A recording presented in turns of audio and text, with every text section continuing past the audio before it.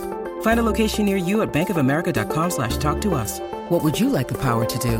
Mobile banking requires downloading the app and is only available for select devices. Message and data rates may apply. Bank of America N.A., member FDIC. I think the first thing that you probably already know is that she probably had some kind of knee-jerk reaction to seeing you with another woman in a picture, and that was probably what upset her the most. But in my opinion, when it comes to colleagues, and the fact that you have a good relationship going with your girlfriend, and it doesn't sound like you ever plan on cheating, having lunch at a cafe with a female coworker, in my opinion, is not a big deal. And it seems like to me she's overreacting completely in the situation. And if anything, it kind of shows that she's not very trusting of you either. Just because it appears like something nefarious is going on does not mean that the context reflects that in the slightest. That's my opinion. Maybe you have a different opinion down below. We would love to hear it if you do. But hopefully, with whatever you decide to do, hopefully this conversation goes well. Because in my opinion, I think your girlfriend's being a little overreactive, and she's assuming something about you as a person that absolutely is not true. Today, I messed up by lying to my parents by claiming that I was gay just to avoid an arranged marriage. And now I regret my choice entirely. I feel really stupid, and I honestly don't know what to do. So first off, I'm pretty straight when it comes to who I'm attracted to. Let's just get that out of the way first and foremost. I'm also an Indian American male around 26 years of age. I'd also like to clear up some misconceptions around arranged marriages. A lot of non-Indians seem to think that it's literally your parents who choose who you marry, and that's that. But that's not really the case. Instead, Instead, it's more like your parents tap their network to find potential partners for you. If you like each other's pictures, then you guys meet in person, and then you decide whether or not you would want to get married. So basically, your parents are Tinder, and you get a meeting or two to decide whether or not you want to get married. It's not quite as bad as many people think of it, but the process feels super rushed, and I would rather date someone before I figure out if we're compatible or not. Anyways, my parents have recently been getting on my case about getting married. Apparently, I'm getting older. I need to settle down and give them grandchildren or something like that. Basically, every time I see them, which is fairly often since they live close by, they have a new potential match for me, a picture of some new girl, and ask me if I'd be willing to meet her. It's honestly super annoying, but I'm too non-confrontational to really put my foot down and say I don't want to have an arranged marriage. After all, if I do, they'd be argumentative or at the minimum have some kind of interrogation about why I don't want one. Anyways, I was thinking of ways I could get them to stop bothering me about getting married, and the idea in title popped up in my head. I decided it would be a lot easier to just come out as gay than to explain why I did not want an arranged marriage. My parents were fairly conservative, but they were not the type to disown their children, and if I just said I was gay, I'd have a solid reason to not get an arranged marriage, because then I just don't like girls so they can't bother me, right? So that's what I ended up doing last night as I was visiting them. They were showing me pictures of some girl, and I just looked them in the eyes and I said, "Mom, Dad, I'm gay." They then got really quiet and awkward and asked me if I was sure, and I said yes. My mom told me they'd love me no matter what, and to do what makes me happy. My dad was a lot more awkward and quiet, but later gave me a similar talk about how he was a bit uncomfortable with the idea, but recognizes that times are changing, and I should do what makes me happy. Overall, I did feel kinda bad because of how genuinely my parents seemed to respond to me, but I was definitely happy with the results. They stopped giving me arranged marriage proposals and stopped showing me pictures of girls. That is until last night when everything basically fell apart. I visited them as usual and was greeted by my mom, who was more excited than usual. She sat me down and pulled out a binder of a bunch of other guys. Apparently, my parents had spent the last month or so looking for any and all Indian men who could be my next husband. So now I guess I'm dealing with the exact same stuff, but instead of being greeted with pictures of cute Indian girls, I get to see pictures of guys all the time instead. At this point, the plan is to either find a girlfriend and tell my parents she totally turned me straight, or maybe end up just marrying a guy. Either way, I feel like an idiot and I seriously messed up my life. First and foremost, these parents are awesome. Not only were they accepting of their son under the assumption that yeah, they don't like women, but they also said, okay, we can help him get married. Let's find some guys that he might be interested in. But the truth of the matter is that the original poster is lying, and instead of just telling the truth and being like, hey, I don't want to do this right now, they decided to lie about something that you really should not lie about and have instead landed themselves in deep water. Like at the age of 26, I think it's time to be honest with yourself and at least talk to your parents and say, hey, this is not what I want yet. I need some time. I want to figure things out. But lying to say that you're gay just to get out of that, in my opinion, definitely makes you a jerk. That was seriously not the right move to do, and it did not solve any of your problems, because now you're getting pictures of guys instead of girls. So hopefully for your own happiness and future, I think it might be a good idea to come back to your parents and be like, wait, I'm really sorry. I completely lied about this and I'm sorry. And based on the parents that you have, hopefully they will be understanding, because they literally went above and beyond to try and help you get things figured out. And I think it would be very disrespectful, as well as just straight up rude, to not tell them the truth about who you really are. Today, as I was serving a customer, they freaked out on me, got angry, and threw their utensils at the back of my head as I was walking away trying to serve their order. And as a result, they got banned from the restaurant forever. And I'm honestly still so angry about the situation. Here's what happened. So I used to work at a small mom and pop restaurant. It was a busy Friday night for us, and one of our waitresses had called off. So it was just me taking care of about 5 tables inside and 3 tables outside. I had a runner helping me out occasionally, but she wasn't comfortable taking orders since it was only her second day. I'm taking a table's order and I see a man outside waving me down. I told him I'd be with him in just a second and finished taking the table's order. I go outside and the man looks at me and says to me, "That was ridiculous. You should always seat a customer first before taking someone else's order." Mind you, he had already seated himself at an open table that had been reserved. I let him know that he couldn't sit there, and he got even more angry. He demands to be seated outside, even though the only available table was the reserved one. The table next to him chimes in and says they'll give him their table and that they would like to sit inside instead. So once the seating arrangements were situated, I finally take his order. Now, all of this seems well until I bring out his food. I set his food down, and just as I'm about to ask if he needs any condiments, this man starts shouting at me. How am I supposed to eat this without any sauce? Do you think I'm an animal? And as I'm turning to walk inside to bring this man his sauce, a pair of utensils go flying at the back of my head. He then shouts, "And bring me some real utensils this time." Since the tables were outside, we don't put the expensive utensils out there because people just walk by and steal the utensils off the table. I go back inside and tell my manager what happened, and this guy got banned from ever coming back. Needless to say, I had a nice cry in the walk-in freezer before I went back to taking care of my tables, and they all tipped well since everyone had just seen what happened, which just might be the only silver lining to come out of this situation. How awful is that? This guy freaks out over something so small and clearly walked into that restaurant with a chip on his shoulder. Like, that's unacceptable to like the highest degree. He literally threw utensils at your head, like at the back of your head. Like, that's crazy to me. You have a lot more patience than I do, because I don't know if I would have bothered bringing a manager over there. There's just no way. Like, I'm seriously surprised the police were not involved for some kind of assault charge. Like, what if you turned around as he was throwing stuff and it got you in the eye or something like that? Like, that's crazy. There's no excuse for that in the slightest. But at least you have some good managers who had your back. They banned this guy from the restaurant, and hopefully he never comes back and you never have to deal with that kind of situation ever again. Thanks for watching. When you subscribe, make sure to hit the bell to turn on notifications so you never miss a video. To finish listening to all the stories, use the playlist at the top of the description. And if you like Am I the Jerk, you're probably going to love Am I the Genius. Check it out in the description below and subscribe.